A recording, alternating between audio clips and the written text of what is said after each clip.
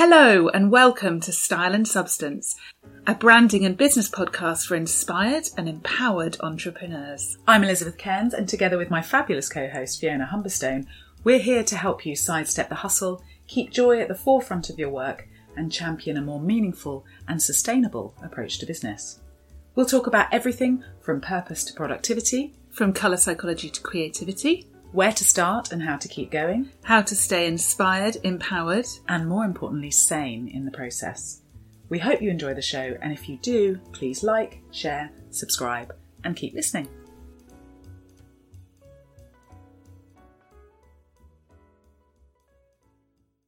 And we need that because our messaging has to move people, doesn't it? It has to move them to action, it has to inspire them, and the only way you're going to be able to do that is to get right under the skin of who you're talking to.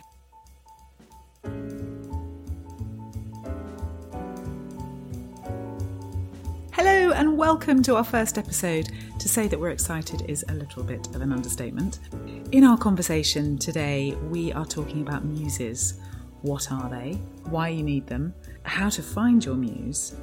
How they can help you craft a business that really works for you? The difference between demographics and psychographics and why it matters? How muses mesh with your magic? Oh, try saying that after a few. And lots more. Hope you enjoy the show. We've got a good one for you today. We are going to talk about muses. Yes. Or client profiles. Ideal clients. All of those things. And we've got tons of stuff to say on this, but we're going to try not to waffle around it too much. Let's get stuck in. So we're going to talk about muses today, which is one of my pet subjects. Yes, absolutely. And the importance of having a really good client profile. So everybody needs one, whatever you're doing in business. And we're going to get stuck into the what are they, how do you find out who they are, and do a bit of troubleshooting for you. But why is it important to have a muse in the first place? Yeah, it's essential, isn't it? Yeah, because you need to know who you're talking to. And this was one of the things way back in the day when I first started learning about branding and marketing. I used to do loads of stuff at the Institute of Direct Marketing. And one of the things I found so difficult was this idea of writing to an audience. Yeah. I just couldn't do it. Yeah. You know, this homogenous group of 25 to 44-year-olds. Shops in Waitrose, drives a Volvo. Like, I kind of thought there was something wrong with me because I couldn't understand why my copy wasn't cutting through when everyone else's was. Yeah. Yeah. And we need that because our messaging has to move people, doesn't it? It has to move them to action. It has to inspire them. And the only way you're going to be able to do that is to get right under the skin of who you're talking to.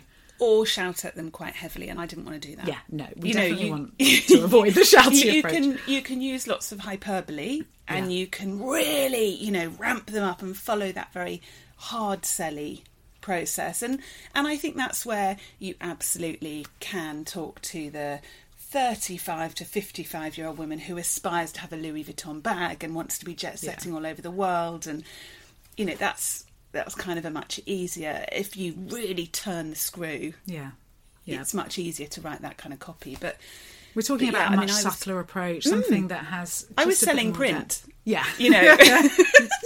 Do you realise what you're missing out on? You have to ram it down their throats because it's a race to the bottom price-wise in print and all of that kind of stuff. Whereas we're looking at elevating that, and the need to have it crosses all of your marketing, all of your business, actually. It's not just what you're saying in your copy.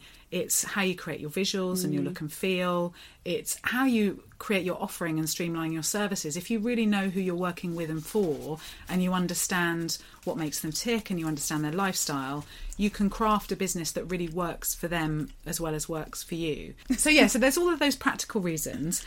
But equally, I know for both of us, we're really passionate about working with the right people who really get what you're trying to do. Yeah. And so that work becomes a joy. Yes. Right? Yeah. Because if you're not working with the right people, Yeah. You'll get sucked into that over-servicing, over-delivering, or nightmare clients, and you end up very quickly in a scenario with a business you don't really love. So taking the time to find out who you really want to work with early on is really important.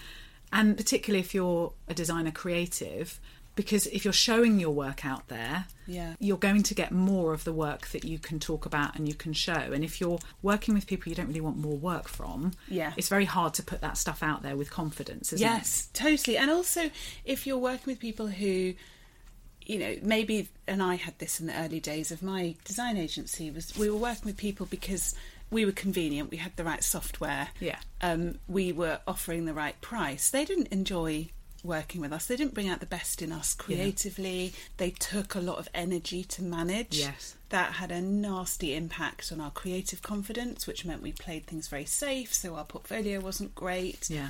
You know, it's that sort of vicious cycle, isn't it? Yeah. And I also can remember quite distinctly someone phoning me one day saying, Claire says you're really good and really cheap. Oh dear.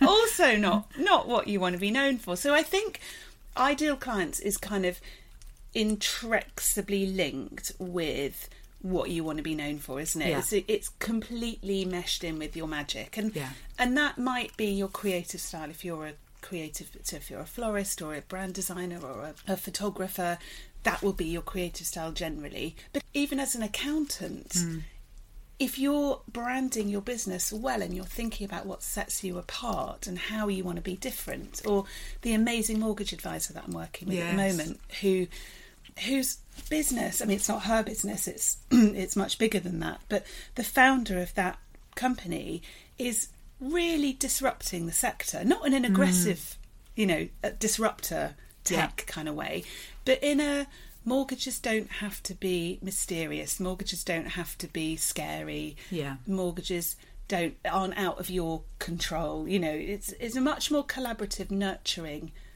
affair. And so thinking about, well, who is it that's going to value that? Because not everybody wants to be nurtured. Yeah, absolutely. Yeah, so there's all of these benefits from being really clear about who your muses are, who your ideal clients are. And you'll probably have a number of muses as well, won't you? Yeah. There isn't necessarily just one. There shouldn't be just one. Yeah, absolutely. No. And that will enable you to reach the full breadth of your creativity, the full breadth of your offering, work out your pricing, all of that kind of stuff. So it brings you confidence. It enables people to get you. When they get you, you're going to do your best work. When you do your best work, you're going to get more referrals. Really getting clear and specific about this is really important. So when we start to dig into how to create a client muse, you and I look at a number of things similarly, and then there's a number of additions that you bring in and that I bring in, depending on what we're going for. Shall we just talk about how people traditionally do it first? Yes, I think we've absolutely. put this to bed.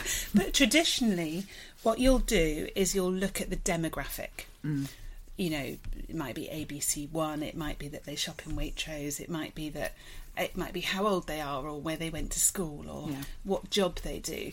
But it'll be quite functional. And it can be quite hard to understand how to connect with that as a person. You know, how does knowing that my ideal client goes on holiday to Mallorca help me write my newsletter this week? I mean, I don't know what that tells me. It can be useful as a backdrop in other things, but there's something bigger that comes in first, isn't there? Yeah, absolutely. What we're wanting to do is really get into not the demographics but the psychographics, if you like, getting under the skin of those clients.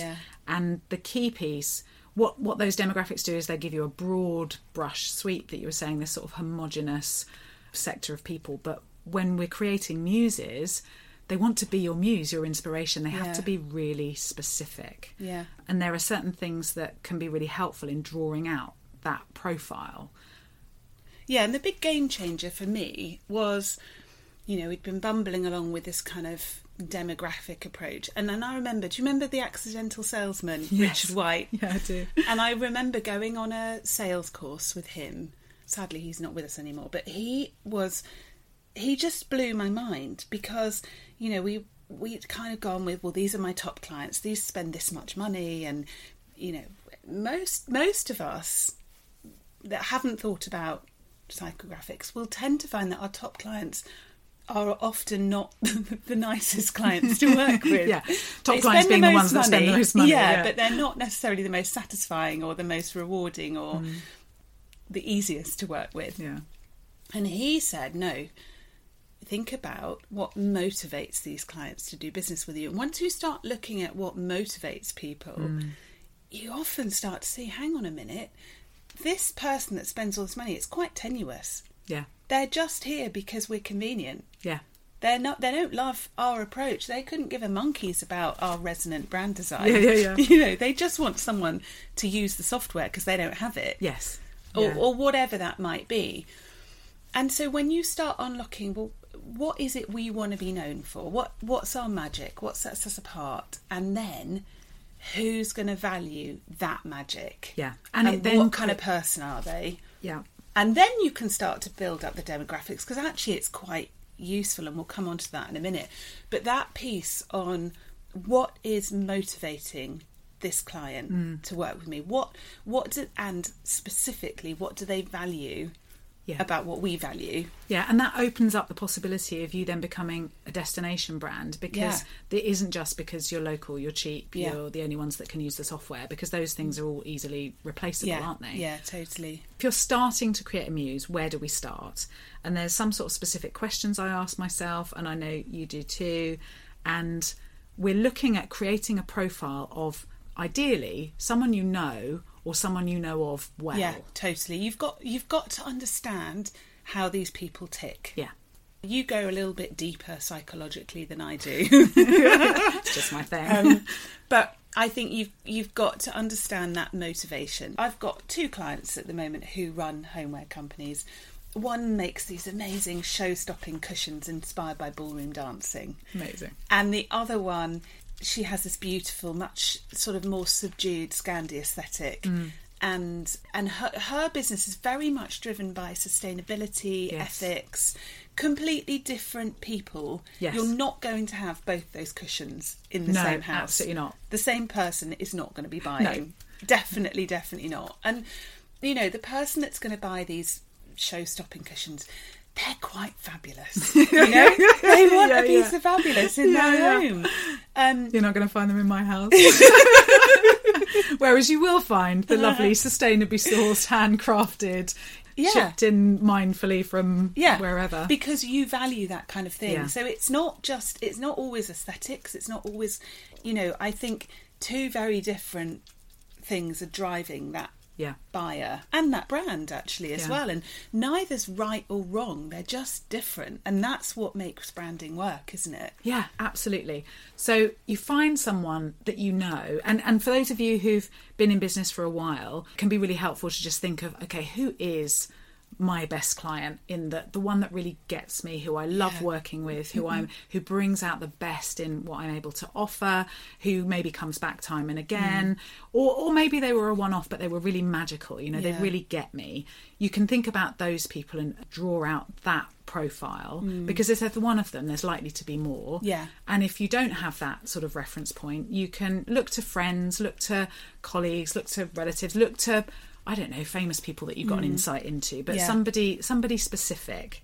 And then you start to build this general picture of them, don't you? And you might think, okay, what are their buying habits? Particularly if you're selling a product, but even if you're in a service-based business, it can be helpful to sort of start to build that picture. Totally. So you might just get down as much information as you can in a one-off hit of, what are their buying habits? Where do they shop? What brands do they like?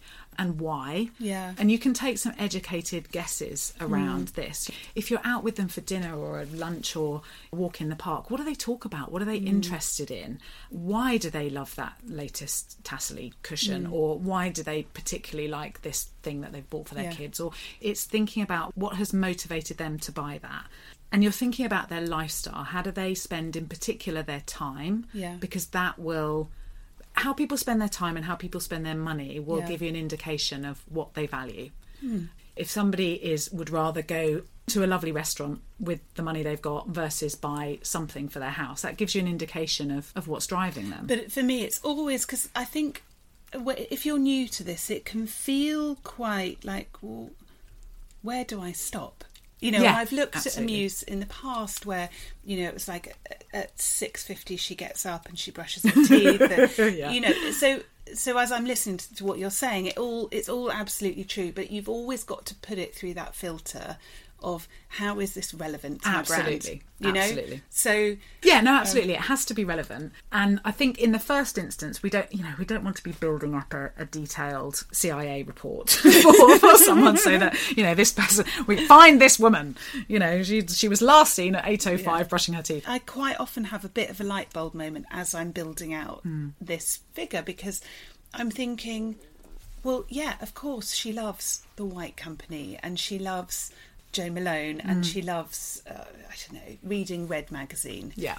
And that can give me already you've got a picture. I've already got a picture, and I've already got a sense of the sort of things that she's going to want to see. She's not going to want to see neon pink. Yes. Yeah, so you're thinking shopping at the White Company. Yeah, from a visual frame of reference. I am. You're drawing on those pieces. But also from a communicating, from a writing a website, writing an email newsletter, even, this is probably digressing a little bit, but every single thing I put out, we create muses for. Absolutely, don't we? Everything, every email, every course, and podcast. There'll be a number of them. Every podcast. Yes, were you profiled for this podcast? Yeah. You probably were. Yeah, so it informs everything, and what you bring forth at the front of your message is determined by that information, isn't it? Yeah. So, for example, I always like to think about their relationship with time and their relationship to money, because if someone is cash rich and time poor, they'll have very different spending habits and motivations to somebody who is cash poor and time rich. So understanding those things, particularly because a lot of the profiling I do is for copy or is for strategic positioning of building your offerings and how you're going to get that out there, as opposed to the visual range of it. I like to think about their education level. I like to think about how well travelled they are, what their sphere of references might be. So I might be taking into account what they like to read, whether they listen to podcasts, whether they are up with cultural references or not, whether they're down with the kids. So all of that starts to inform the tone of voice. So you might be thinking about, are they someone who's particularly tuned into the media? That's quite topical at the moment, because if you're someone who is constantly watching the news, constantly listening to the radio, constantly reading newspapers, constantly being informed by the media, they're going to have a certain way of looking at the world at the moment, and they're going to have certain, let's be real, certain anxieties at the moment. Yeah. And we have to be careful in the way that we approach people to make sure we're not completely mismatching that. Yeah. Because if your clients feel like, or your prospective clients feel like they're not heard, then they're just going to switch off. Yeah, totally. So understanding... we've seen that. Yeah, we've definitely seen that. So, so it's about what they'll value in the brand and whether it speaks to what matters to them at this time. And I go sometimes a little bit deeper, particularly because I work with a lot of people who have service-based businesses. So one of the questions I might ask is, what keeps them awake at night? What do they worry about? And I work with a lot of coaches, so... I'm just going to drop in there. I think it's important. You're very respectful about how you use that information, what keeps them awake at night. Yeah. Because I think so you hear important. That and people just go for blood. Yeah, horrendous. So what I'm aiming to create with any communications or any brand is the feeling that ultimately as human beings we all want. We want to be seen, we want to be heard, we want to be valued. Yeah. I am not talking about using this stuff to take people's legs out from under them and to hit them where it hurts and to manipulate them into buying something that isn't going to be of value they don't want or they don't need. Because this stuff is really powerful. Yeah. And I think we have to have a commercial conscience. Yeah. And I'm sure that most people listening to this just want to be able to do their best work, right? Yeah. All of this information can be used, and we see it used all the time, to really hustle people. Yes. And I see it. I don't know why I keep getting all these adverts on my social media thing, but I keep seeing things from relationship coaches and make him fall in love with you in 5 easy moves and how to kiss a guy and I'm like, where is this stuff coming from? Like, are you listening to my WhatsApp conversations with my partner? What's all this about? And there are people out there who are targeting, and I get really riled up about it, targeting vulnerable women in particular who are desperate for a relationship or one that actually works, and they're really going in for the Achilles. Yeah, and we're not talking about that. We're not advocating that. I think this whole thing is about giving you that sense of empathy and connection, because that, at the heart of everything we do, it's about building a long-term sustainable business. Absolutely. So you can hustle as much as you like, and you might well get to that 9. Are we talking 9 figures I now? have no idea Multiple what 9 people are figures. talking about now. I'm just... But it, from what we've seen, it's not sustainable. No, it's not. And you want to build trust. All of this is about building trust. But that, and more importantly, about when somebody lands on your website, when somebody reads a piece of copy, when somebody hears a podcast, whenever they have any touch point with your brand, they need to be able to answer the question, is this for me? Yeah. Are they speaking to me? Is this going to be of value? So depending on your business, if you're a product-based business, you might want to go more into their shopping habits and the brands that they buy and where they spend their holidays and all of that kind of stuff. Or if you're a service-based business, it might be how they manage their time, or these things will get more and more specific. But generally, you want to be thinking about the environments that they operate in, the people that they spend their time with, how they spend their money, how they spend their time, and why. Yeah. You know, those sort of broad brushes. And then I will quite often go away and maybe play around with writing some stuff around that. I might, if I'm really looking at, so some of the work I do is in helping people write white papers or pieces of influence or what have you. And so when it's high stakes like that, I might go so far as to, for my own purposes, write a diary entry for that person. Or if they were writing this paper, what would they write, kind of thing. Or just, you know, hallucinate around a dinner party conversation or whatever it would be. And then you do other stuff with it. So you go on and create visual references for yours, don't you? So I think your process sounds probably quite a lot deeper and more time consuming than mine. Well, which, you know, there's a reason we called our podcast What We Did. I tend to hit on my muses quite quickly. Yeah. And they tend to be quite powerful quite quickly. So I get all the information I need probably 15 minutes, don't I? Absolutely. This doesn't have to be long and drawn out. If I'm writing it for a client, that's a much more protracted process. But if we're doing something for the podcast and we're thinking, you know, what do these 3 people need to know about muses? Yeah. Because that's how I would, you know, I'd use them in 2 ways. I'd use them in terms of what do these 3 people, and generally it's always 3, isn't it, need to know about colour psychology for brand designers, or this specific thing in that course on taking a brief. Yeah. Or it might be, what do these 3 specific people need to see from this ethical mortgage company? Yeah. You know, so I'm using it for quite a specific purpose. So that tends to inform what I need to know. Yeah. And when we're doing that, we're asking, you know, thinking about your online course, we come back to the muses in every conversation we have. And we're digging into what are the questions they have, what are the problems that they're facing. Yeah. And it comes from a working knowledge of working with lots of designers. And that's specific. The thing. This is why you can't make this stuff up. Exactly. So as we're building out, say, the colour psychology course, we are literally going through scenarios that we've seen that colour psychology could have helped, and thinking, is this process enough to get them, you know, where are the gaps, where's the intuitive gap? So you have to have that working knowledge for either to create something that's meaningful or to communicate in a way that's meaningful. Yeah. Unless you want to pull, what did you call it? Pull people's feet out from underneath them or something. So what am I looking for? I think I'm always looking for that person that I know. Yeah. And it might be in my friendship group, it might be a family member, it might be a friend of the family, like you say, but I'm going to know them and I'm going to know bits about their lifestyle. And what I do, because I'm a very visual person, is I'll build up a mood board of that person, and I'm thinking about, you know, what are they wearing, what if it's a homeware brand, what other brands are there in that house that they're buying into that this fits into. I'm not obviously filling up an entire shopping trolley and thinking about all the mundane stuff, but I'm thinking about what are the most resonant brands that fit with that, and I'm thinking subconsciously, what does that tell me about what this brand needs to do? Yeah, we're not deciding whether they're Colgate or Pearl Drops kind of people at that level. No, it's definitely not. No. And the other thing I think, just thinking back, that I forgot to mention, that I think is really key with why we're doing this process, is when you get your muses right, it gives your business the opportunity to grow. Yes. Because we might have muses, and we'll get into this in a little bit, but muses that you're currently working with that are sort of your bread and butter. And then every business really should have an aspirational muse. Yeah. Who would you absolutely love? If you were pushing out the boat and really pulling out all the stops, who would you love to work with?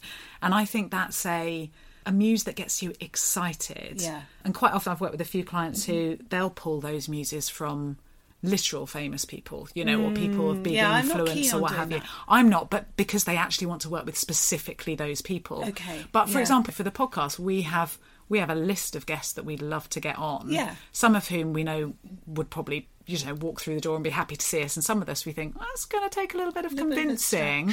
But it's quite inspiring to have that as an aspiration. So think in all of this, you know, have 2 or 3 core muses, but also look at getting an aspirational one for the direction you want your business to grow in.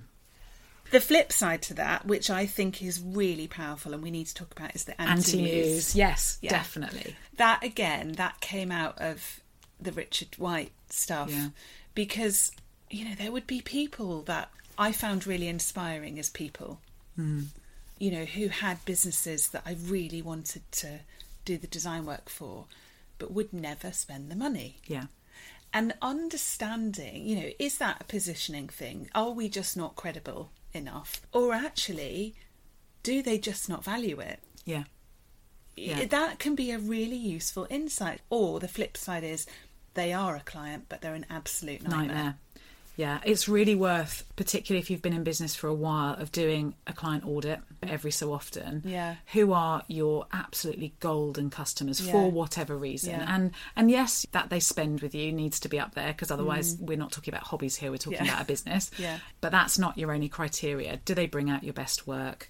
Do you enjoy spending time with them? Are you inspired by whatever it is? Do they refer you? Do they refer you? Yeah, that's absolutely. That's a great sign that they really value what you do. Yeah. And do they refer you in the right way? Yeah, are so they saying not the right just things? That you're really cheap and really good. Yeah. If they were if you were overhearing them as a fly on a wall in a dinner party, would they be saying what you want them to say? Yeah. And so profiling those is great. We were feeling very grateful the other day, weren't we, that most of our customers, the ones that pay us well, are also the ones that we really love to work with. And that's quite a sweet spot to get to. But you might not be there. And we have that sort of privilege of having been doing this for quite a long time. So we can settle into that. And we've got, which I can't wait to talk about in future episodes, but we have a lot of processes in place and a lot of boundaries in place. Yes, absolutely. To make sure. So you're saying most of our clients, I would say all of my clients. Yeah, I don't think I have a bum client. I mean, I genuinely don't. I love all my clients. So you promised some troubleshooting. Yes. If you're just starting out in business, it will be different from if you've been in business for a while. And both bring their challenges, don't they? Absolutely. So if you're just starting out and you're thinking, I have to create this set of muses, I have no idea where to start, it's okay that you don't know. You can make intelligent best guesses. Again, still being specific, take a punt at who you think you're going to love working with, because you're going to have to be quite targeted in your messaging and your branding. So take an intelligent best guess and work with that. And then absolutely 3 months, 6 months, 9 months down the line, you need to refine that process. And I would say, and this is something I know you've interviewed me on before, but I review after I just review time. On an ongoing basis. I mean, have a formal review by all means, but try, particularly at the start, or particularly when you've made a big change, to just reflect. Yes. Not to make yourself feel bad, but just, you know, every project we did in my design agency, we would look at and we would think, was that amazing work? You know, could we have done any better? What was amazing about it? What was that worth versus what they paid? Because we always delivered where we wanted to be next, not what the client had very paid key for. For you. You do that so well. Really key. And so we weren't looking at that gap thinking, oh, bum, we delivered £1,000 more value than they paid for. It was more that confidence thing of next time we go into a meeting and someone's saying, oh, I can't really afford it. It was like, well, we know we're worth that money. Yeah, absolutely. So, and I think why I'm saying don't necessarily do a massive, definitely review each time, particularly in the early stages.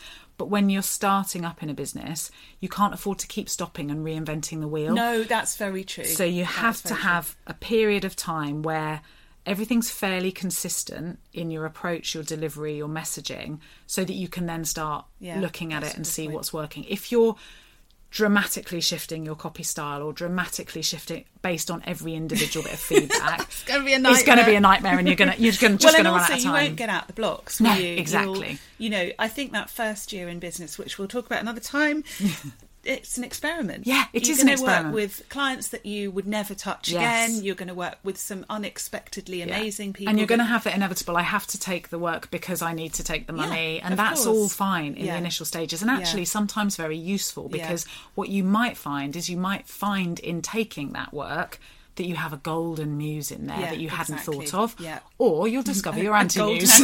Yeah, exactly. Which is fine too. Yeah. And I think with all of this, it's like, just be excited about the possibility of really getting into your groove. So it's just like, it's an experiment, it's a suck it and see, it's a learn as you go, it's a taking feedback, not failure. It's that whole sort of, okay, this is really exciting, but you have to set your stall out in some way first. So take a punt, find 3, and then you're going to refine. And on the anti-muse, you're again looking at what motivates them and where's the mismatch. Yes. So there's probably a mismatch of values, expectations, motivations. Working styles. There will be very often the core anti-muse pieces where you'll get hung up is that your working style doesn't match theirs. Yeah. That's where people run into the most problems. Either their expectations of the level of communication or speed of response.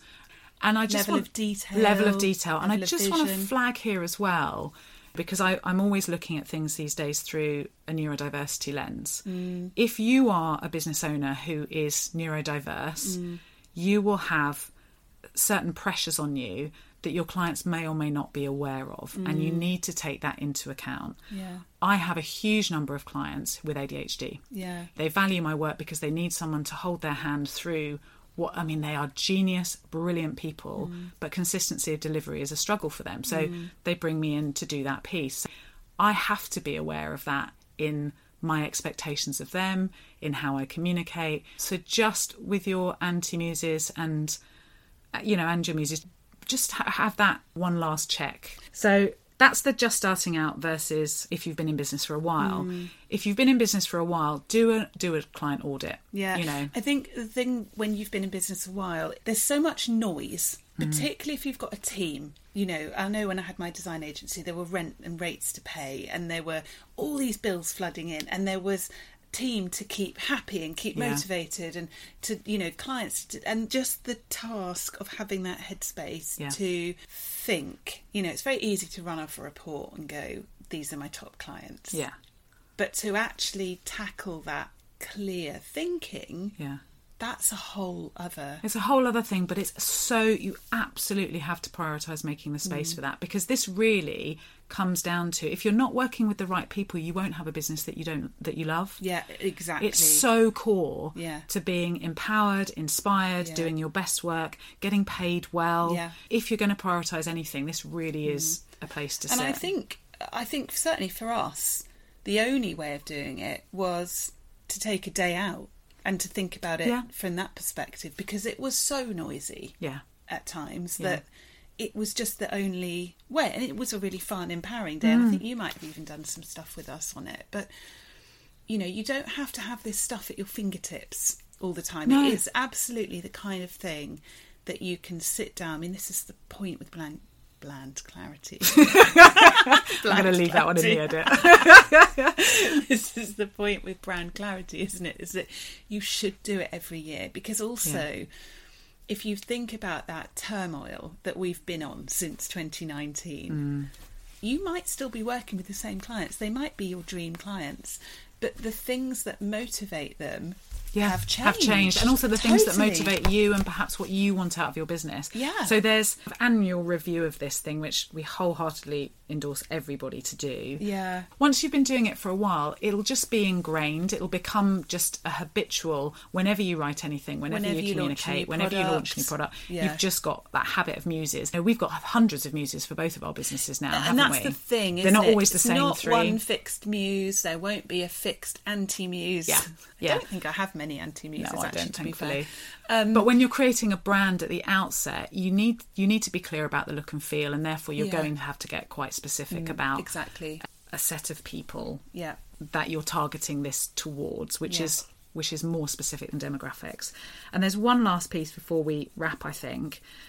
This activity of creating muses is really valuable when you're elevating your brand. Yeah. Or if you're scaling up and Yes. you're looking to reach more or a different audience. And then we get into this really juicy space of, well, how do I let old muses go? Yeah. And we'll dig into that, I think, in another episode. Yeah. But that is definitely something that if you've been in business for a while, you're very likely to come across. Yeah. Okay, well, my wonderful ideal muse, who's now a really loyal and trusted client, might not be the person that That's going to take your business to the next going level. to take my business to the next Yeah. level, who I want to bring forward with me. And managing that transition is really key. But don't shy away from finding out. So you'll be thinking about muses for elevating, muses for starting out, muses to troubleshoot, where if you're falling out of love with your business, Yes. go and look at your muses. There's lots of different points at which you should be revisiting this stuff. Yeah. And hopefully a relatively simple, clear framework Yeah. to do that. So, in a nutshell, think about where your edge is. What's your magic? What makes you unique? What keeps people coming back to you? And we will talk about how you work that out in a future episode. Think about who will value that specific magic. What motivates them to do business with you? Who are they as a person, and how can that inform how you speak to them, how your brand communicates? Yeah. Anything else? Remember your anti-muse. Yeah, remember your anti-muse. Fabulous. I think it's a wrap.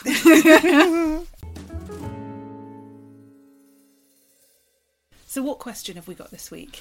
Well, it's not really a question so much as a general murmuring and rumbling And that I'm encouragement. getting. And encouragement, yeah. Yeah. So what I'm hearing a lot at the moment from almost everybody is that things are a lot. Yes. You know, things are really challenging. There's a level of overwhelm. There's a level of sort of feeling slightly isolated and Yeah. having to hold it all yourself. Yeah, totally. And I think this is, regardless of the times that we're in, this is a fairly natural feeling for an entrepreneur, particularly if you're doing something a bit differently. Yes. And you're sort of flying against the curve and you're not in a sort of traditional business with lots of other peers around you doing things the same way. Yeah. Which actually is a marker of a successful business, isn't Yeah, it? it is. It you really don't- is. You're not, unless you're operating a franchise, you shouldn't be expecting to run things in the same way as everybody else. Yeah, absolutely. And I think particularly if you are, you know, whether you're a solopreneur or whether you're running a team, if you are the founder of that business and the visionary in that business, it is quite isolating. It is, yeah. You have to hold the vision yourself. You decide on the direction. You manage the team. At the end of the day, the buck stops with you. Yeah. You know, you're accountable to whether you hit the numbers or not, or whether you're delivering the right service. And it's very overwhelming. And I suppose I just wanted to take a short period of time to speak into that, because it's something that gets forgotten. We push ourselves to the bottom of the pile. And we know through talking about inspiration and all those other lovely things that if your business is going to be successful, you as the entrepreneur have to be taken care of. Yeah. And fundamentally, what I'm hearing is people are lonely. Yeah. And that's natural. And are they telling you they're lonely? Are they lonely in all parts of their lives, or is it just this kind of... Sometimes they're aware of it. Sometimes they're able to say, look, I'm just on my own. I'm just feeling isolated. I'm feeling lonely. But sometimes what they're saying is, I'm overburdened. I'm feeling a bit disconnected. What I'm hearing in all of those cases is the fundamental human need for connection isn't being met. You know, ultimately, as human beings, we've evolved through being part of a tribe, being part of a community, being in synergy with each other and in this sort of co-regulated space. And when you're an entrepreneur working largely on your own, we don't have that opportunity to co-regulate very often. And that need isn't met. And it can manifest in all sorts of ways, and you don't realise it necessarily until suddenly you're in tears in front of a client or somebody delivers you bad news and you just fall apart with it. And it's just, oh my God, and then you just spill your guts to your best friend or whatever it is. Yeah. And I suppose I'm wanting to encourage people to make the space to attend to themselves more as a priority, and to recognise that we have a fundamental need for connection, and we have a fundamental need to be seen, to be heard, to be understood. And isolation and loneliness even if you're in a crowded room, the feeling of disconnection and isolation is crippling. And I wonder whether it's not just that. I wonder whether it's also that thing of, you can have lots of friends and you can have lots of friends that are entrepreneurs, but if they're not working at the same level as you or trying to achieve the same things as you, that can be quite lonely. I'm just thinking to like this experience that I've got of sort of going into menopause and wanting to have conversations with people that are going through the same thing. Yeah. You know, and I met with an old school friend yesterday who I've not seen since 2019, and you could just see she's not surrounded by people that are talking about the menopause. And it was just that shared thing of going through the same thing, sharing the same experiences, some of them the same, but you realise you're not going out of your mind. Yeah. I wouldn't necessarily talk to her about running a business because we don't have that in common, but it's that thing I think of, it's not, loneliness can be quite taboo, can't it? And I think you can have lots of friends and talk about lots of things, but be quite lonely as an entrepreneur because people don't understand what you're going through. I think there's two levels. There's you as the entrepreneur and you as the individual. And the antidote to loneliness is accompaniment. It's feeling really heard and understood at that same level. Yeah. So if you're feeling isolated and lonely in your business, or because ultimately the buck stops with you and you're carrying and holding all of that, the way to be heard and understood in that is to be around other people who are, like you say, at that same level as you, or to have someone who's a sounding board who really gets it, or who is invested in understanding for you, so that you get that feedback. And, you know, we don't take the time to attend to our emotional state enough in our culture. We superficially ask, how are you? And you're really hoping people don't really say. Well, I've noticed a lot of people saying, I'm okay. We used to all say, yeah, really good. Yeah. And now it's like, I'm okay. Yeah. And I don't know. No one ever questions that any further, do they? Yeah, because you don't always have permission to go into that, and you don't know whether people want to divulge that. But I'm certainly seeing very clearly at the moment, it's like for the last couple of years, through the pandemic, through lockdown, through all of this stuff, we took a sharp intake of breath. And for some people, lockdown created space and it was great. I mean, we've all had different experiences of it. But I think if I was to take a broad brush general sweep, it's particularly in running a business, we've had this sort of sharp intake of breath. We've been holding it. The adrenaline's kicked in. We've been firefighting. We've been pivoting. We've been doing whatever we need to do to keep the wheels on the bus. And there's been pressure. And we've had the cultural support of that, of, furlough or the government saying it's okay. Expectations of people maybe dropped. People became more compassionate. And there was kind of, if you're not making a deadline or if you're whatever, there was this sort of general okayness with it not being okay because we were in crisis and emergency. Now what's happening is all of that scaffolding and supportive structure of it's okay, we're all falling apart. It's okay that you're falling apart because it's natural because we're in this emergency. Well, we're no longer apparently in an emergency. Well, and there is currently no scaffolding because the government is imploding. Exactly. So all of that permission to fall apart has gone away. The critical emergency piece has gone. Yeah. But what we've still got left with is the hangover of all of the adrenaline, of all of the stress, which some of us may still be in on a daily basis, but there's less compassion, there's less grace around it. Yeah. For ourselves and each other, I absolutely. think. It's not just outwards, is it? And business as usual has become really, getting back to business as usual has become really important. Yeah. But it's that what we haven't recognised is we've been through a firefight, we've been through a crisis where the house has literally been on fire and everybody's in that emergency mode. But what we haven't built in is space for real recovery. Yeah. So I'm finding people now are still pushing through and risking burnout, at that point of burnout, because their nervous systems are literally struggling under the pressure. So the first thing we need to do is recognise that it's perfectly normal if you're not feeling perfectly normal. It's okay to feel stressed, does anyone overwhelmed. Even remember what perfectly normal is like? I mean, it's a long time ago. Yeah, exactly. And so first thing, apply a massive dose of compassion and understanding. It probably makes, if you feel like you're not on par, it probably makes sense. Yes. You know, so it's natural, it's normal, it's okay. You're not alone in that. Yeah. There are a lot of other people doing that. Yeah. Our tendency in that can be to contract away from support and for things to fall apart and for us to take our own responsibility for ourselves. We need to recognise that we need connection. We need to break out. It doesn't mean you have to fall apart with all your friends. It doesn't mean you have to suddenly have this big catharsis or any of that kind of stuff. But if you are feeling overwhelmed, or if you're feeling like you're not coping as well, or like you just haven't got your shit together, seeking out accompaniment in that is really important. Okay. And that accompaniment needs to come from the people around you who are hopefully, preferably, more regulated than yourself. Yeah. And by regulated, I mean they're not in a state of panic, anxiousness, nervousness. They're probably quite grounded. They're able to make space for you. They're not going to project their story on you. They're able to listen. Yeah. Probably seek out a friend who loves a bit of gossip or whatever, but they're likely to hype you back up into the drama of something. Okay. This is where using somebody outside of your circle of friends can be useful. Yeah. You know, this is what coaches are for, or what therapists are for, or somebody who is impartial but who has a vested interest in creating space for you and holding that.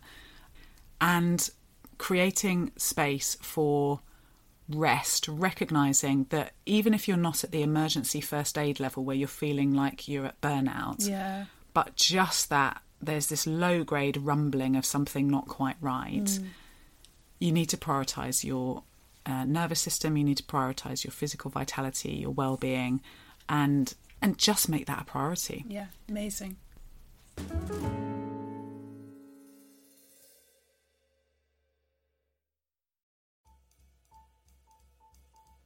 Thank you so much for tuning in to Style and Substance. We really hope you've enjoyed the show.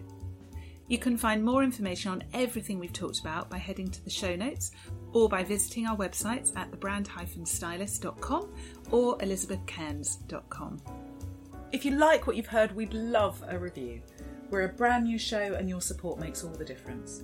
You can like and subscribe, as well as giving us what we hope is a well-deserved 5-star review wherever you get your podcasts.